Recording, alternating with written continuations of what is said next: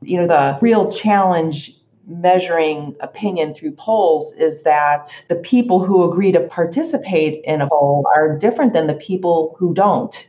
And so even with the very highest quality probability-based polls, there's still the choice of whether or not you're going to participate once you've been selected to be a respondent. And so, the conventional way to deal with this is through weighting, where we upweight the responses of the people who choose to participate among these underrepresented groups. But, weighting, the philosophy of that approach assumes that you know everything about the people who've decided to participate. Right. And that you can solve this problem through weighting. And I'm just skeptical that that can be done. Welcome to the Sidcast, the podcast where we sit down with a fascinating guest each week to hear their story, who they are, and how they got to be that way. My name is Sid Finkelstein, a professor at Dartmouth College, and your host and guide as we embark on a journey of learning, discovery, and good old-fashioned conversation.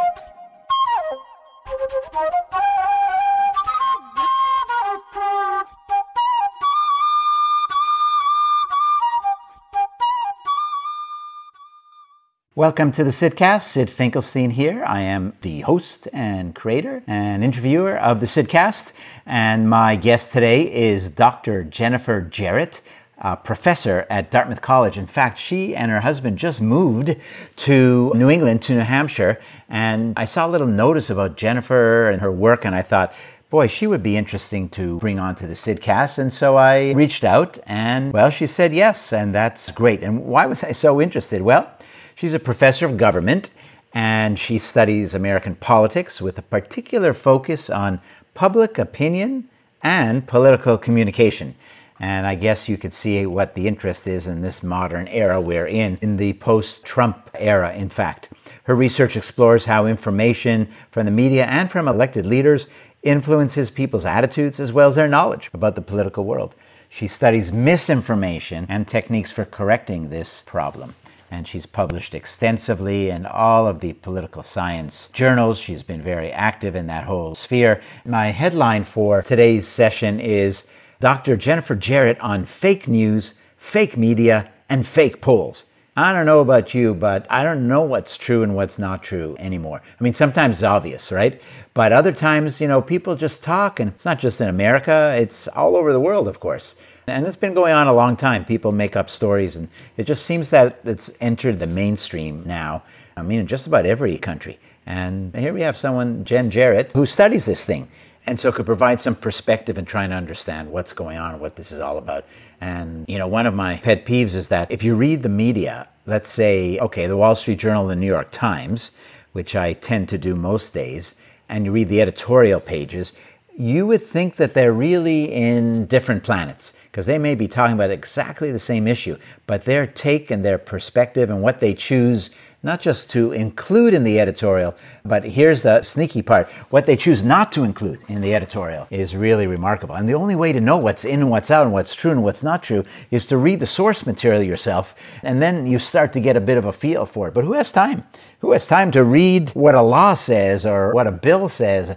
Who has time to do that? And so we look towards the media to try to give us some, well, guess what? To give us the news, the facts.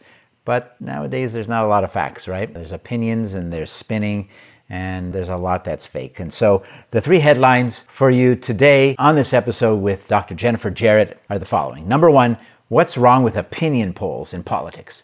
We could probably have taken a couple hours just on that topic, right? But also, what can we do to make them better? What can happen to make them better? And that actually is something that Jen spends a lot of time in her research on to try to improve the methodology of opinion polls. And I think we need people to get into the methodological and scientific underpinnings of opinion polls to try to get a little bit closer to try to make them better. But they're highly suspicious and incomplete. When you have sites like 538, which is really a great one, 538.com, their job is to interpret for us what all these polls say. And then, some of the major media also do some of this interpretation. Soon we're going to need another organization to come up and interpret what the interpreters say about the polls. So we got a big mess, and I'm hoping Jennifer will be able to shed some light on that and help us understand it better. Number two, why is there so much political polarization in this country, and how could it be fixed? Well, I say in this country, meaning America. It's that way almost everywhere in the world. And where's it coming from? And a lot of people have talked about this, but here's someone, Jennifer Jerit, who studies this and has studied this. And I think she'll be able to give us some interesting perspective on that. And then number 3, maybe most fundamentally, how do you convince people about anything? Now, that's a topic that's relevant for people in marketing, in public relations, in politics, of course, in teaching, in almost every field. But how do you convince people? I mean, how do you convey a set of facts in a particular way so that people say, okay, I believe that, I understand that, I think that makes sense? How do you do that? And by extension, how do you combat fake news? What could we do about it? How could we reduce this cancer of fake news? The fake news is everywhere, and they're getting better and better. And this is not just postings on Facebook and Twitter, which were bad enough during the elections, and that's not going to be going away that fast. But it's about everyday fake news that you see in the media. And what can we do? What should be done? What's appropriate? How does this relate to privacy? I mean, lots and lots of very important issues. We'll talk about COVID and algorithms and other things as well, but those are the kind of 3 big headlines. What's wrong with opinion polls in politics and how can they get better? Number 2, political polarization. Can we fix it? And then number 3, how do you convince people about anything? How do you combat fake news? So Jennifer Jerit is a perfect guest to have on the Sidcast to talk about all of this. Very topical, very relevant, and I hope you enjoyed this podcast episode as much as I did talking to Jennifer. Here we go. Welcome to the Sidcast. It's Sid Finkelstein, and I am here today with Professor Jennifer Jerit. Hi, Jen. Hi there. It's good to have you with us. You're a professor of government at Dartmouth College, and you've been at the college actually just a short time, about a year and change now. What's your first impressions of the little hamlet of Hanover, New Hampshire? Oh, it's wonderful. It's beautiful. I had been here before I took the position, and so it wasn't completely unfamiliar to me. So it's great to be back, and it's a wonderful place to work and to live. Yeah, it sure is. So I'm always interested how people end up, following their path. So did you know growing up as a little girl you were going to be a professor? I don't think so. I mean, I guess I have some funny memories forcing my brothers to play school and whatnot, but I don't think that I was consciously thinking that I would take the path that I have now. It was really just some great experiences with professors in college that made me become interested in political science and want to study it further. Yeah, that's what happens, right? Were you a major in political science, or that just something you picked up? I was originally an economics major, and so I picked up political science very late in my college career. So in that sense, it was very unexpected, but I took some classes that really just changed my path. And so in some ways, it was very unpredictable, but I think it was the right path. Do you remember any particular one of those courses that really stuck with you? Yeah, I took a presidency class with Professor Erwin Hargrove. So he was a very well-known expert on Jimmy Carter, and it's just so dynamic in the classroom. And it was a class that felt like none of the other ones that I'd taken before. And I just thought, wow, this is really interesting. And then I think at that point, I was probably in my senior year. Then I took Introduction to American Government. So I really sort of did things in reverse. And I liked that class as well, and just really sort of piled up the political science classes at the end. So did you continue in school, like graduate school right away, or you did something else? No, I did a couple of internships and fellowships in the political world. So I was working in the city of Chicago's budget office, and then I had a fellowship in state government in Springfield, Illinois. So I was working in the governor's office. So I was out of school for about 2 years and then decided to go back to graduate school. What was it like in the governor's office? What was that culture like? You were one of many aides and advisors and analysts, I take it, in the office. Oh, it was really exciting. I mean, it's a great first job for somebody out of college. There were a lot of other young people in the program. And so it was interesting, really exciting to be, you felt like you were part of the action. But we were also doing substantive work. So I felt like I was doing something that was important and meaningful. And so that was very satisfying. Yeah. Who was the governor at that time? Jim Edgar, a moderate Republican and very interesting person. And this is the state of Illinois. Yes. So a moderate Republican. So Illinois has been quite interesting because there have been shifts between Democratic and Republican. Unusual for this country, right? Yeah, that's right. And then also a lot of governors that have later gotten into trouble. Oh, yes. What's his name? Who ended up in jail, I think. Who was it again? George Ryan and then Rod Blagojevich. That's Rod. Yeah, that's what I was thinking.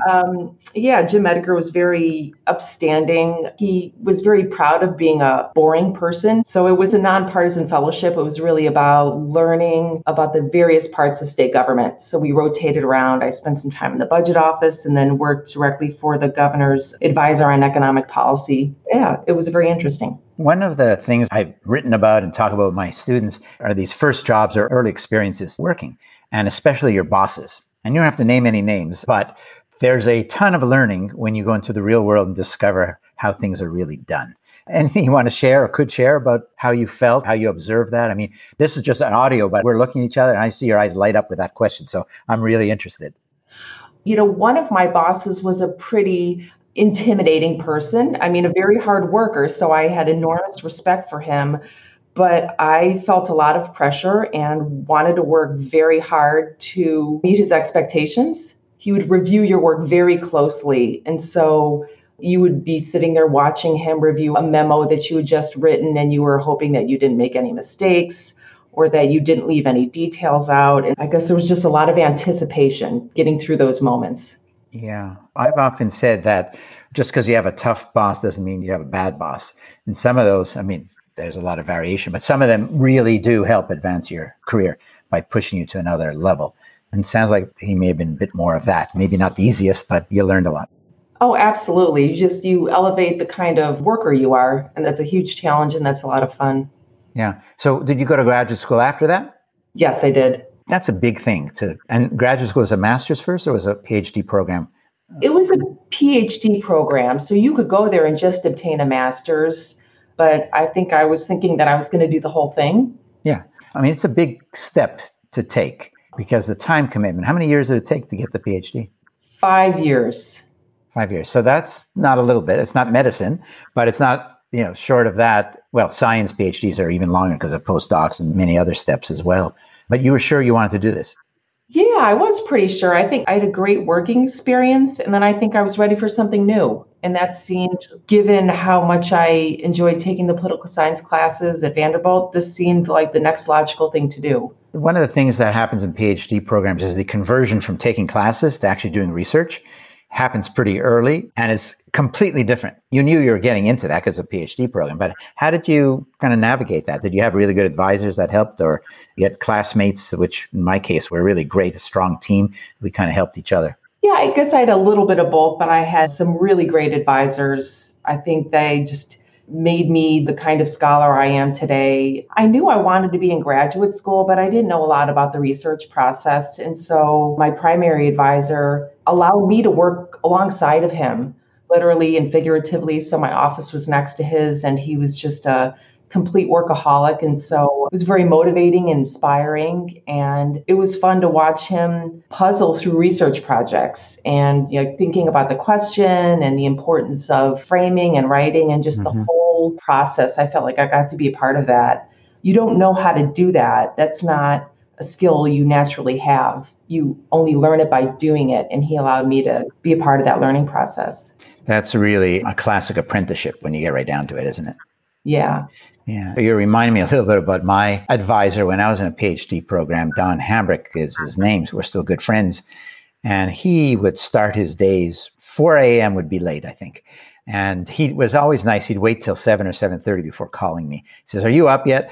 And yeah, so you kind of get the feel. Workaholic, but a superstar talent and an incredible mentor. Because it's not just about learning how to do research, which of course, without that, there's nothing. But it's also how to navigate your career and think about next steps. And what you also said about the process, the questions that you ask, they're not just so important. They're everything in my view. If you don't ask the right question, it doesn't much matter what answer you're going to come up with.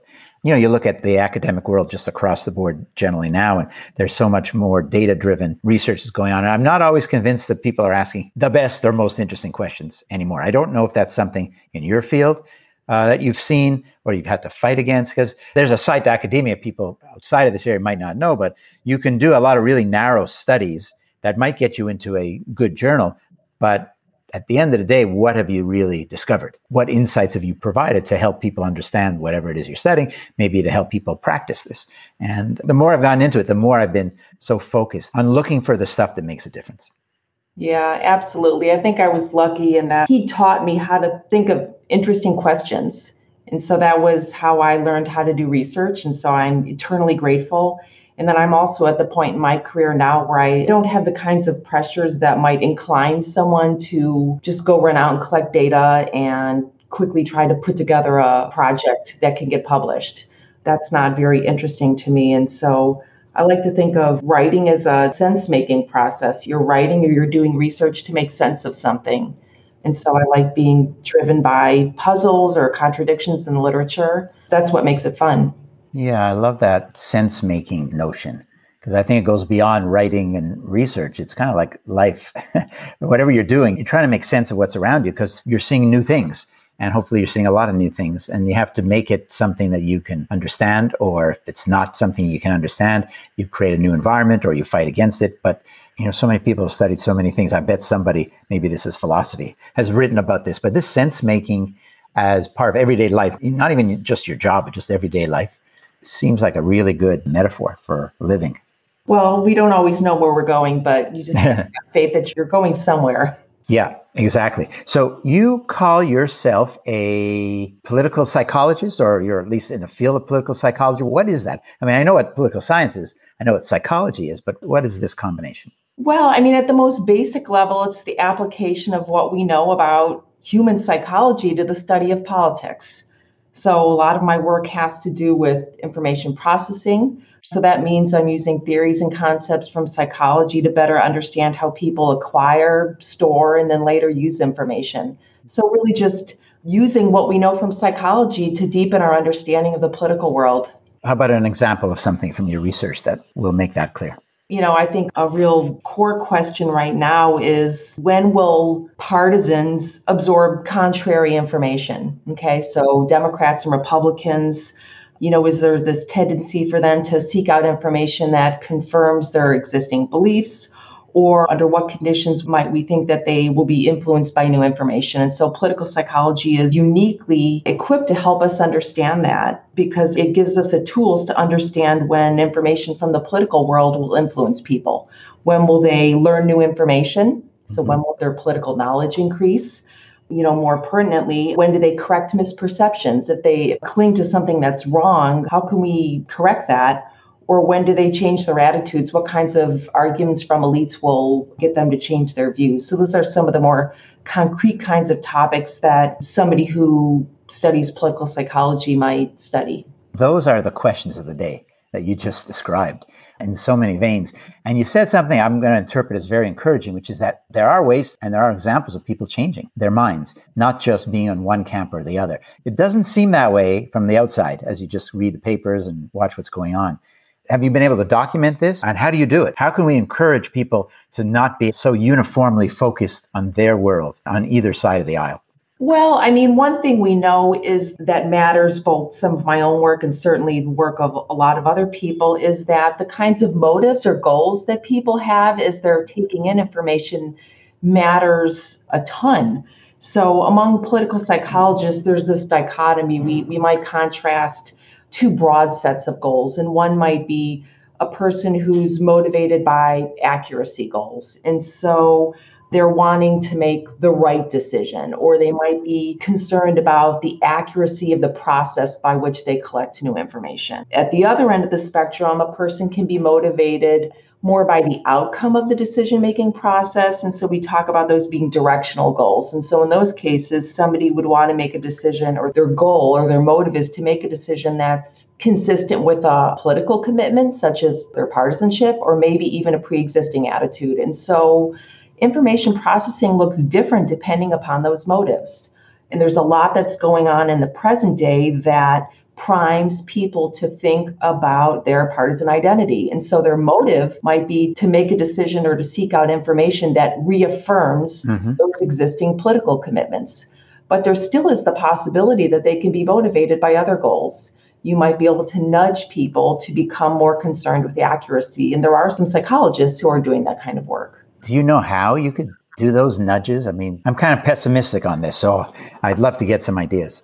One concrete way would be to ask people to engage in a task where you are explicitly telling them to judge the accuracy of headlines, for example. That's the treatment in one of the studies that I'm thinking about. So people engage in a task that gets them to think about accuracy as a goal. And just that little nudge priming the notion, hey, I should be concerned with accuracy in this particular setting, makes them less likely in this particular case to share misleading information with a peer. Right. So little process tasks that prime, even temporarily, a different kind of goal. The question is, how long does that last? But it's Hmm. important just to show that this can be done in any setting. And then you think about interventions that can make those goals more long lasting. Yeah. So, and I take it in the lab, this can be done. I'm thinking about how do you scale this even a little bit where people are just living their lives. I don't know whether either you have ideas or you've seen people do this research or you yourself, how you can scale the benefits of this, whether it's nudges or any other shifting the motivation as you described earlier. Well, one part of this is, you want to nudge people in the direction of accuracy, but another part of this also is trying to disalign some of the contemporary conversation with partisan motives.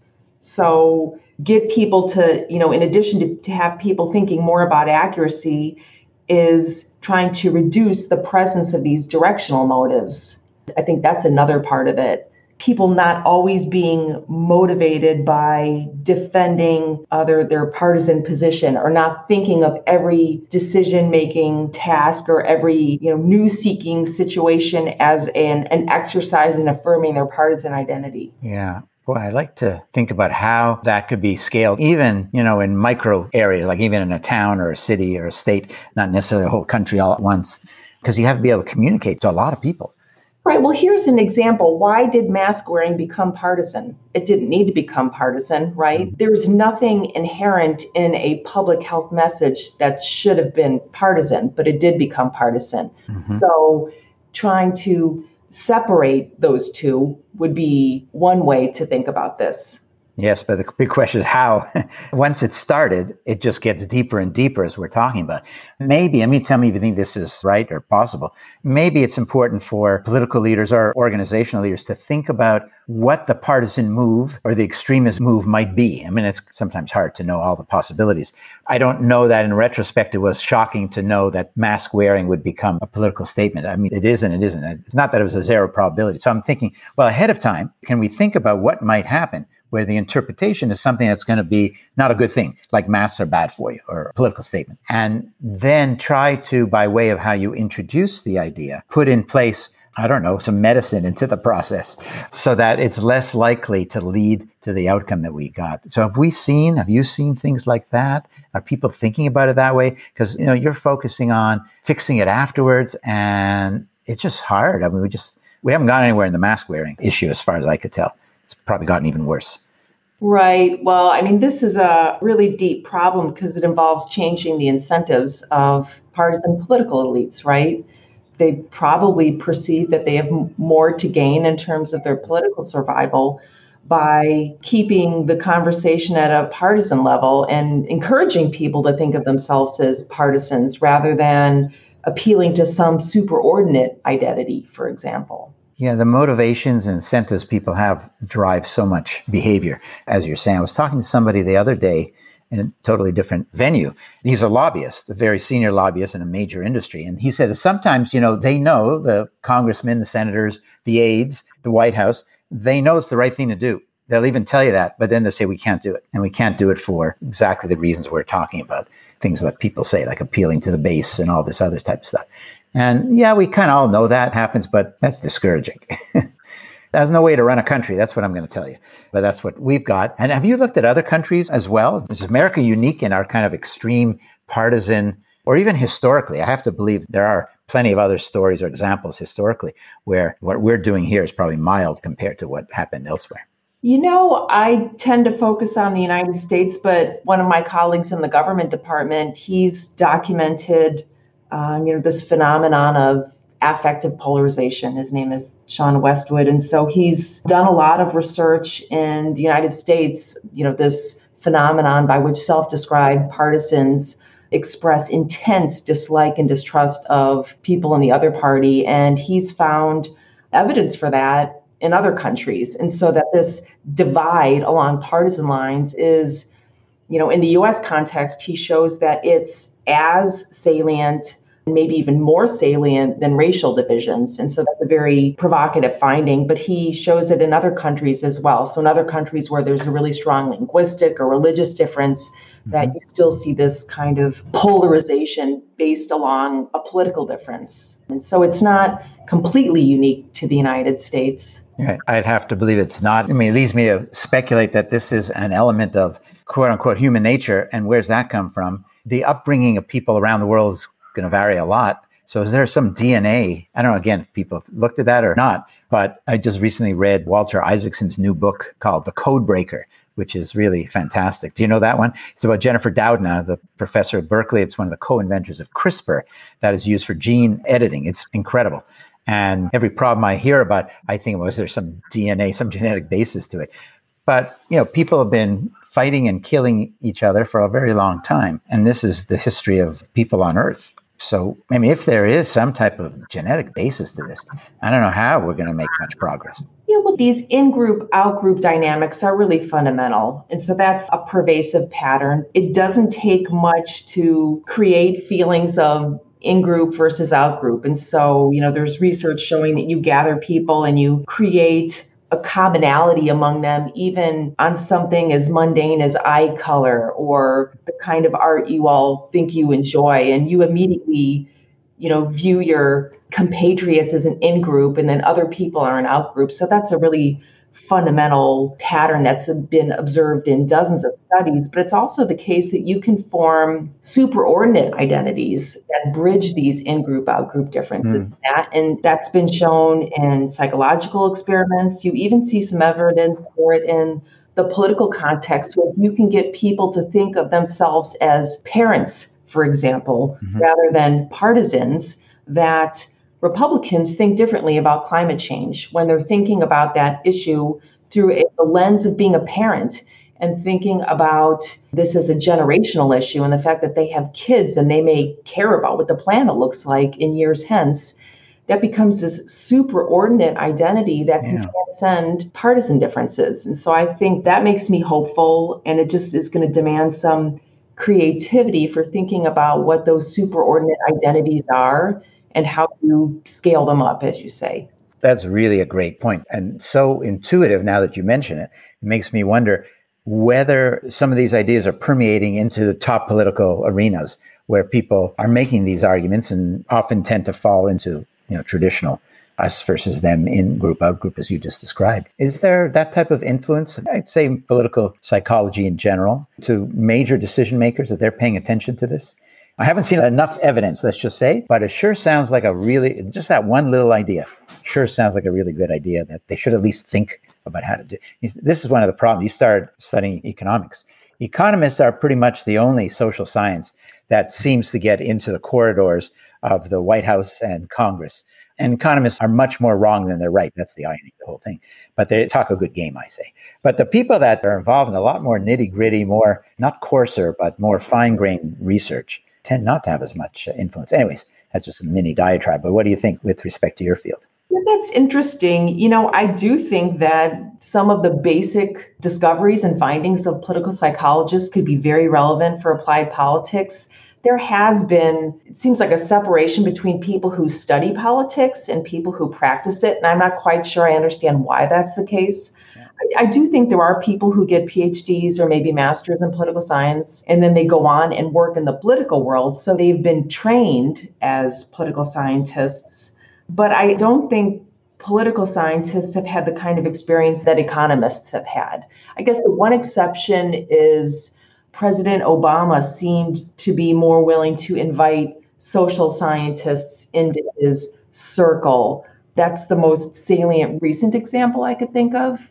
But I don't think a lot of that was happening in the Trump presidency. Yeah, that's high probability speculation.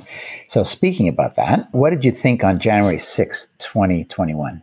It was very surprising, scary, a little bit sad. I guess for months, many of us who were watching things unfold between the election and Inauguration Day thought it was a possibility, but didn't really think anything like that was going to happen. So there's a lot of, bluster and threats, veiled and not veiled. And so it was surprising and sort of a dark moment for the United States, I think.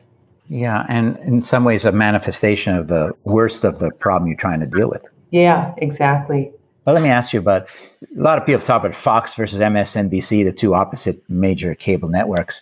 What's your take? I mean, I've looked at on occasion both, and they really are completely different, as we know. How big a factor is it? I mean, a lot of people say, Fox News says what Fox News says, and people believe things. And even, not that long ago, what was that story about Kamala Harris wrote a book or something that was being given to kids at the migrant? I can't even remember. It was such a crazy idea, completely fabricated. And there are many things like that happen. So this has gotten a lot of attention. I'm wondering whether it's gotten scholarly attention, if there are any insights that come out of that. Yeah, well, I mean, the content of these two channels is obviously vastly different.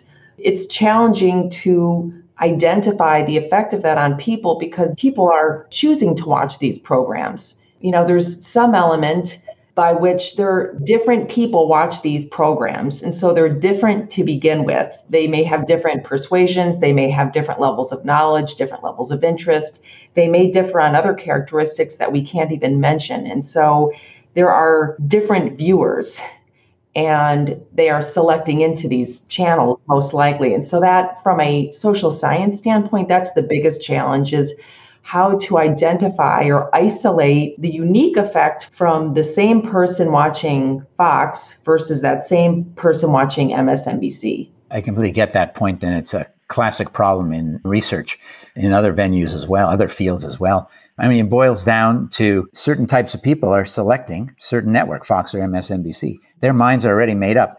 It's not that Fox or MSNBC are necessarily convincing them otherwise. Now, there's always a distribution, and some people that's true. But it would be very hard to say it's Fox that's convincing people. I mean, tell me if you think that's right. It's Fox that's convincing the majority of people that have very right-wing views, and MSNBC that's convincing people to develop more left-wing or progressive views.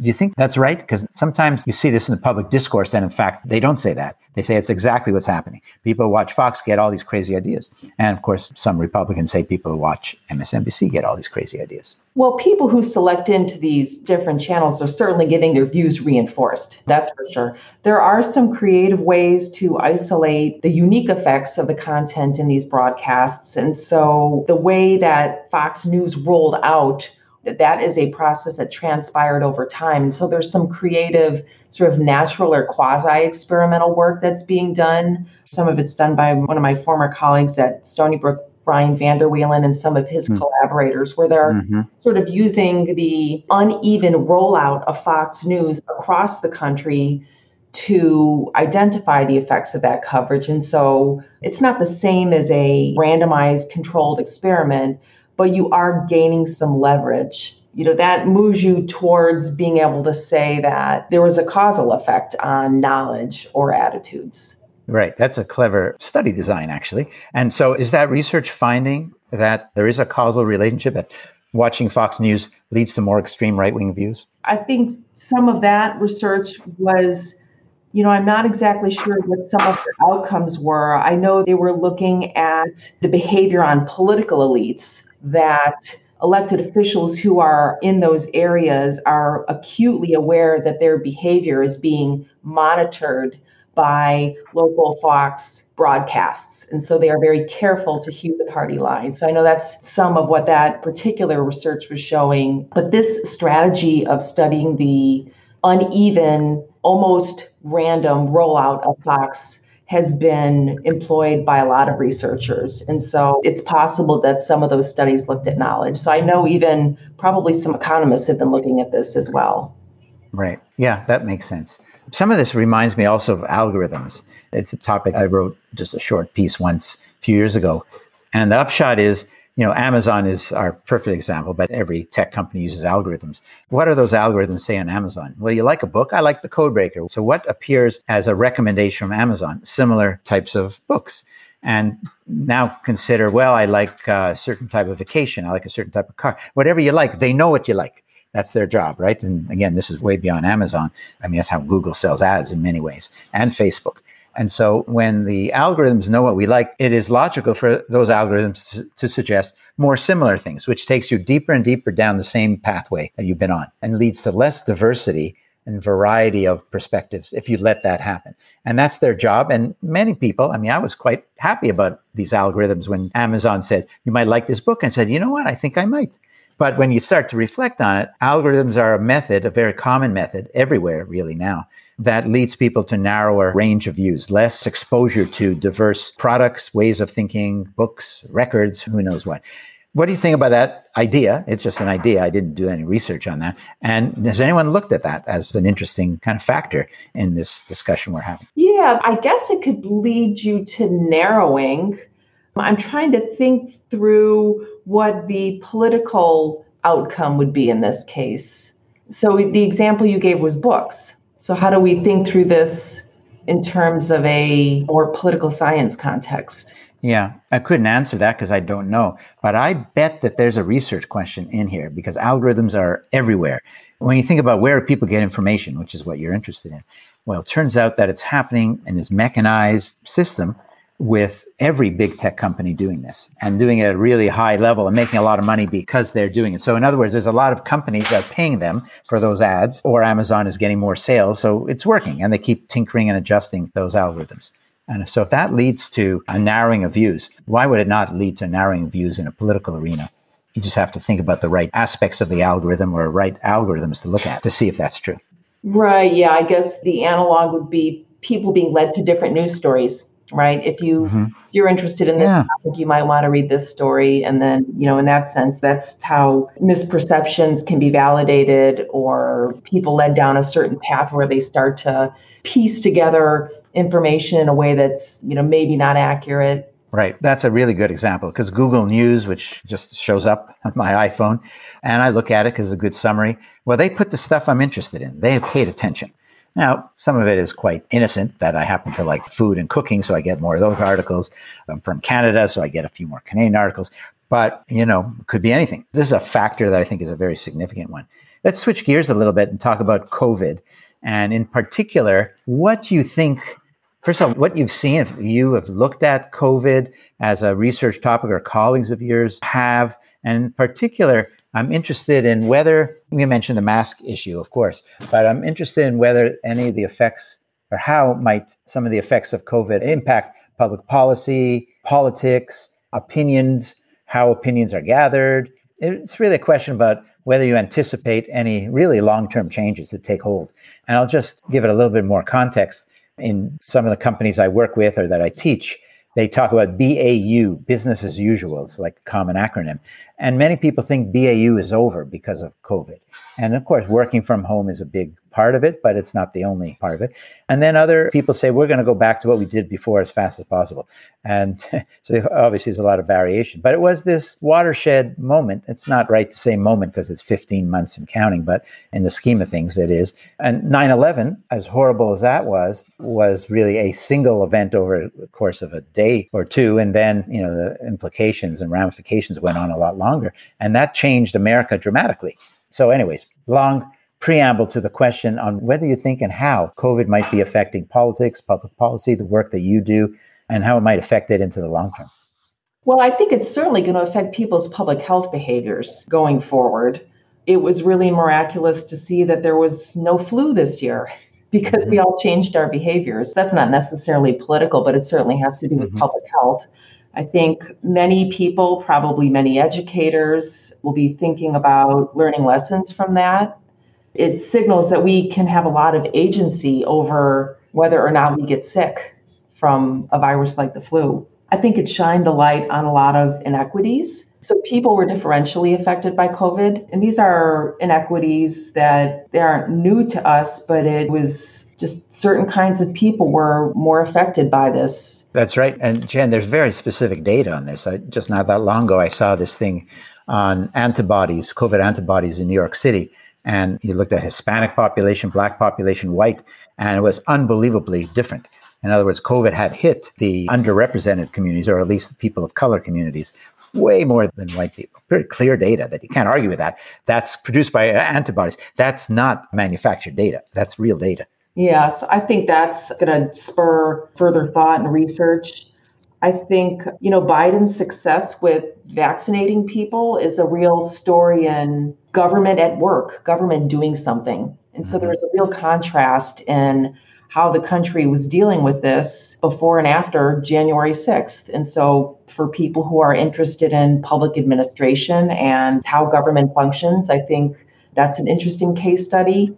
And then regretfully, there's a lot of misinformation. And so I guess that's closer to my own area. And so, unfortunately, this has become another area where people have inaccurate information and feel confident about it. And there's a real challenge to fix that problem. Yeah, and in particular, you might be referring to vaccines and people refusing to take vaccines because they think it could hurt them or that it's some diabolical plot. I have seen stories of that in many, many other countries. I think America, as in many areas, we're better than everyone else. We do it more. We do the bad stuff more, and we do some of the good stuff more also. And so I hear Biden giving speeches and others talking about how important it is.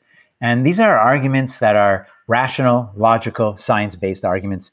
And it's certainly been my experience, and I suspect your research as well, is that is often not enough because it does not appeal to the emotions of people. That's why storytelling is so powerful. In fact, I remember I saw something in Google News and somebody mentioned, so you never know what's true and what's not, but there's a story in Israel of how the very Orthodox community was really resisting vaccines. And there was this woman, mother of 5, that didn't want to take it. And she gave birth. And I think, I'm not sure if I'm going to get it exactly there, but I think she died not long afterwards from COVID. And that really affected the community, because here's a real story, as credible as could be, emotional as it gets. And that had a bigger impact than government talking, how you need the vaccine.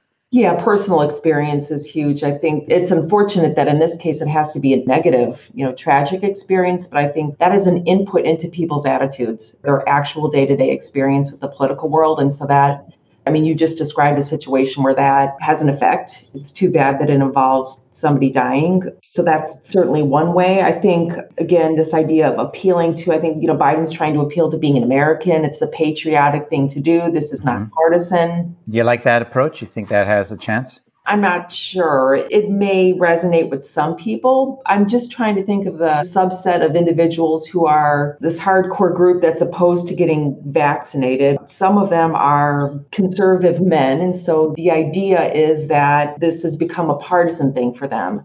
I'm very curious to know how they would think about vaccination if they were aware that Trump himself has been vaccinated. He's been vaccinated since December. So here's a very prominent cue giver in their tribe who's done the thing that they're refusing to do for reasons that I'm not quite clear about. And so that would be an interesting way to push against some of those partisan impulses. Yeah, it's a fact, but he has said that he was vaccinated. But compared to other things that he said, this didn't seem to have a lot of energy behind it, which is another kind of crazy, mysterious thing. He's not promoting it, but that doesn't mean somebody else couldn't promote that message. Although he would be the best spokesperson for this audience. Although, having said that, in the evangelical community, there's a lot of resistance. And again, I just have some thoughts from things I've read in the New York Times or Wall Street Journal or Washington Post. So I don't have a sense of the overall data. But there are many evangelical leaders that have been vaccinated and are telling people in their communities to be vaccinated, but yet there's still resistance. So here's what one would think is a highly credible spokesperson where they're not being that effective. And that's a bit of a puzzle. I would not have, it's opposite to the story. Well, it's not the opposite of the story, but the story in Israel, once this happened, certainly the senior rabbis were all talking about this, and that made a big impact. But what do you make of that, where major influential people in a community say one thing and there's still resistance, a lot of resistance? Oh, so the leaders are encouraging people to... There are many examples of that. I couldn't tell you it's 20%, 80%. I don't know how they're encouraging, but I have seen and read examples of that. But yet that's still one of the communities that has been much slower to vaccinate. Yeah, that's really tough because in theory, that should be the most compelling message giver for that community. That's what I'm thinking. But yet it's not working as they anticipated, or we would anticipate. Right. So, we think of source credibility as being very important for understanding persuasion. And so you would think that those people the religious leaders would be uniquely credible for that audience. I'm not quite sure. It would be really, that's the sort of thing you'd need to do some kind of a qualitative study where you're really trying to unearth why the lay people are not believing that message. Yeah, it could actually be a really important investigation because in a way it runs counter to the problem we were talking about before about partisanship. Because it's not exactly political partisanship, but it's not unrelated. And it's not working. And what we were talking about before with Fox and algorithms and everything else, it's working incredibly well. So, when you see that, you say, well, maybe there's something to be learned about how to break down some of those partisan pressures that occur. You've done also a lot of work on opinion polls. Why were they so bad in 2016 with Clinton and Trump? Well, there's been a lot of discussion about this, obviously. I think, the conventional wisdom in 2016 is that, some of the projections we were getting from state polls were inaccurate, not weighting in the appropriate way. The real challenge measuring opinion through polls is that the people who agree to participate in a poll are different than the people who don't. And so even with the very highest quality probability-based polls, there's still the choice of whether or not you're going to participate once you've been selected to be a respondent. And so, the conventional way to deal with this is through weighting, where we upweight the responses of the people who choose to participate among these underrepresented groups. And so I think some of the thought was that was not being done. There were some mistakes or errors in the way that was done for particular groups, particularly groups related to education in 2016. But, weighting, the philosophy of that approach assumes that you know everything about the people who've decided to participate. Right. And that you can solve this problem through weighting. And I'm just skeptical that that can be done, because I think there are some differences maybe that we haven't measured, that we can't measure, or maybe there's differences that we don't even know about between the people who are choosing to participate and those who aren't. And so you're always going to be wondering whether you've captured all the differences and have weighted appropriately. So I think that's a little bit of it's not futile, but I don't think that that's going to completely solve the problem, and that it's probably more useful to try to take that as an object of study and try to understand why people participate. Yeah, because some of that rejiggering of the data based on assumptions you're making, I don't believe there's any grounded theory that says that this is the equation you should use. It's just these are estimates, right? There's the variables that you're using, and then there's also probably, numerous different kinds of techniques that you can use to do that. And so it's, ideally you would sample from a well-defined universe of potential respondents. And if you had information about those people, then you could study who agrees to participate and who doesn't. And that becomes the object of your investigation, is understanding that process by which somebody wants to become a survey respondent. And so those data are not easy to come by, but I think it's an important thing to think about, because we know things even like personality traits affect whether somebody wants to participate in surveys. So, with all these issues that you're bringing up and the 2016 data point, why are opinion polls still so important in the political arena? Seems like it's still the dominant thing. Well, I think historically we've sort of held polls up as being a very egalitarian method, right? Everybody sort of has a voice if you're in a poll. So it's one of the more, egalitarian ways a person can participate or make their voice heard. So I think polling does have that. That's the idealized view of polling. I think the reality is a little bit different. So there's empirical research that shows that people with varying levels of political knowledge take polls differently. So people of higher levels of political knowledge are more likely to give opinions. So their voices are more likely to be heard in a poll compared to somebody that has low levels of political knowledge. And so that's one of the most direct critiques against the idea of polls being very egalitarian. I guess, in a representative democracy, we think that opinion should be translated into public policy. And so it's one of the most obvious ways that we learn about public opinion. There's a lot of methodology behind polls, and so they're systematic, and they can help us characterize what the nation thinks and believes and wants. So it's hard to think about what the alternative to polls would be. That's what I was about to ask you. I don't know. And the way you just described polls are not necessarily polls before an election where you're trying to predict the result. They are polls where you're trying to understand what people really think so that you can try to satisfy those needs and requirements of people. Because what people say and not what they do, there's big contrast. A really big example is privacy, like Facebook or Google or all the rest, privacy issues. People are, when you ask them, they're afraid most are afraid. They don't like to give up their privacy. They don't like that their data is being used. But when you look at what they actually do, they still use all those things. And when you look at their Facebook, for example, there's a bunch of privacy choices you can make. They don't bother looking at it. Now, I know they sometimes try not to make it easy to look at, but they've made it easier and easier over time. I don't spend a lot of time looking at it, and I don't want people to know my data. My solution is a more serious solution, which is I don't really go on Facebook very much. But anyway, the point is there's a difference between what people say, which is I'm concerned about my privacy, and what they actually do, which is I'm going to use this stuff and not worry so much about it. I think that's probably true for lots of things in life.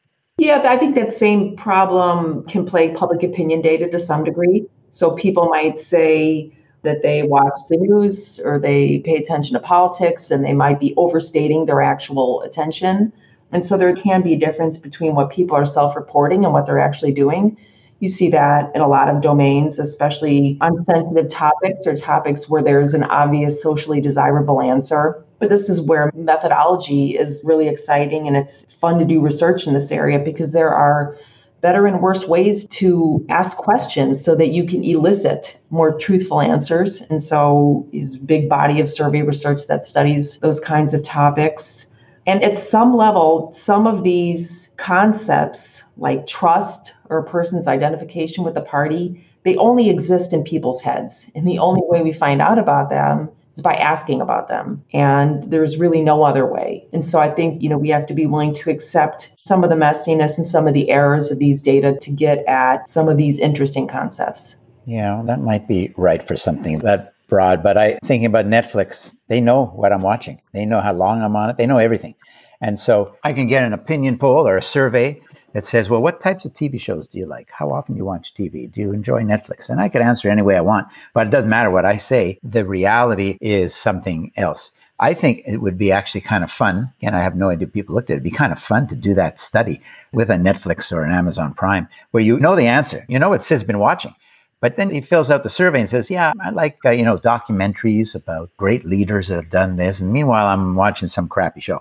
So that would be a really good documentation of the difference between asking people what they want and what they do versus what they actually do. I don't know whether that would get to your problem of political feelings and political attitudes. I'm not sure. But I think I like the idea just in general of thinking about these odd, non-standard ways of looking at this question of how do you figure out what people really like and want, and looking at other industries, if you will, and how they've gone about it, and then bringing that back into your field and say, is it relevant or is it not? Is there something I can do with this or not? And maybe it's not, but maybe it is. This is one of my things about academia as well. We become these deep experts in whatever it is we know, and then we don't worry too much about things that are really far afield, because who has time? We're too busy working day and night anyways. But anyways, I think that's not a bad idea. Yeah, well, some people do that with benchmark studies where you have behavioral data, like what you described. You have the hours spent on Netflix or the channels selected. Yep. And so that's some of the most creative work in political science. I love those kinds of studies where you can actually measure the behavior of interest.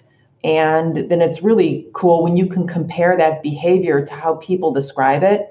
So I've done that a little bit when it comes to consuming news. So if we bring people in a lab and we can measure what they choose to read, what kind of a news story, and then we later ask them what they were reading, that's a very simplistic way to get at it. But there's a lot of creative work in that area.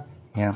I wonder whether big data is something that could be used here. Because you mentioned it's so complicated how people come up with their political views. There's many aspects. Some of it is personality-based, experiential-based, who knows? And so if you were to do some mega big data project like that, you might find a pattern of TV watching. I'm just saying TV watching.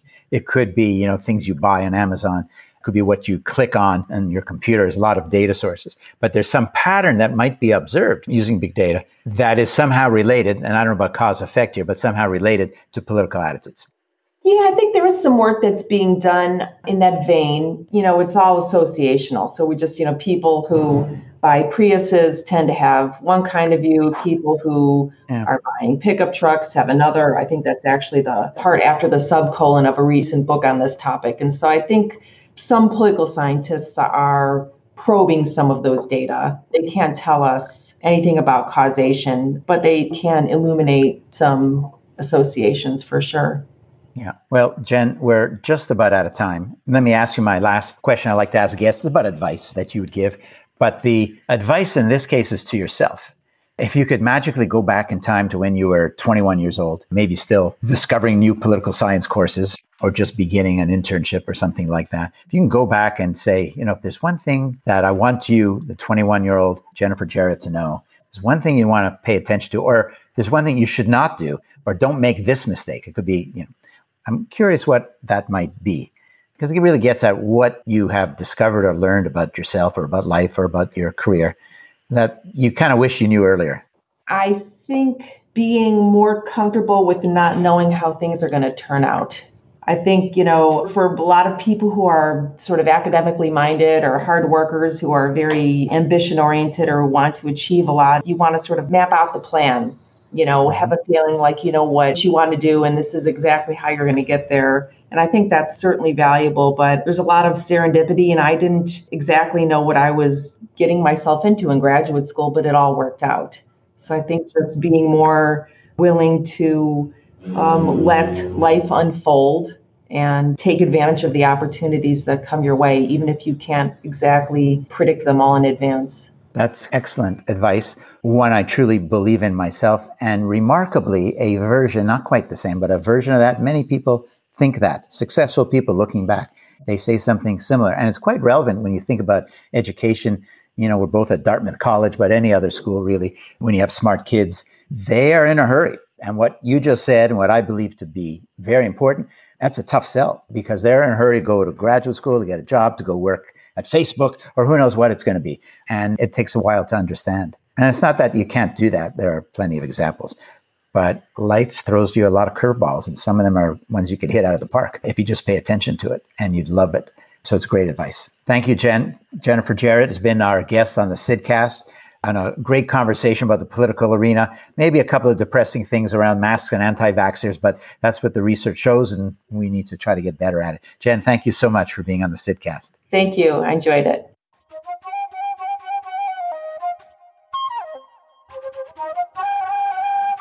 Thank you for listening to the Sidcast. I'm really excited to be bringing you season 3 and really appreciative that you've chosen to listen to this episode. If you haven't already, please subscribe to the series and you will never miss a single episode. I welcome all feedback and I'd love to hear from you. I've gotten some great commentary over the course of the first 2 seasons and lots of great suggestions as well. You can contact me via my website, www.thesidcast.com, or you could email me directly at sidfinkelstein@gmail.com. If you like what you heard, I hope you'll tune into another one of our episodes, and please give us a 5-star review and share with others who you think would enjoy and benefit from the show as well.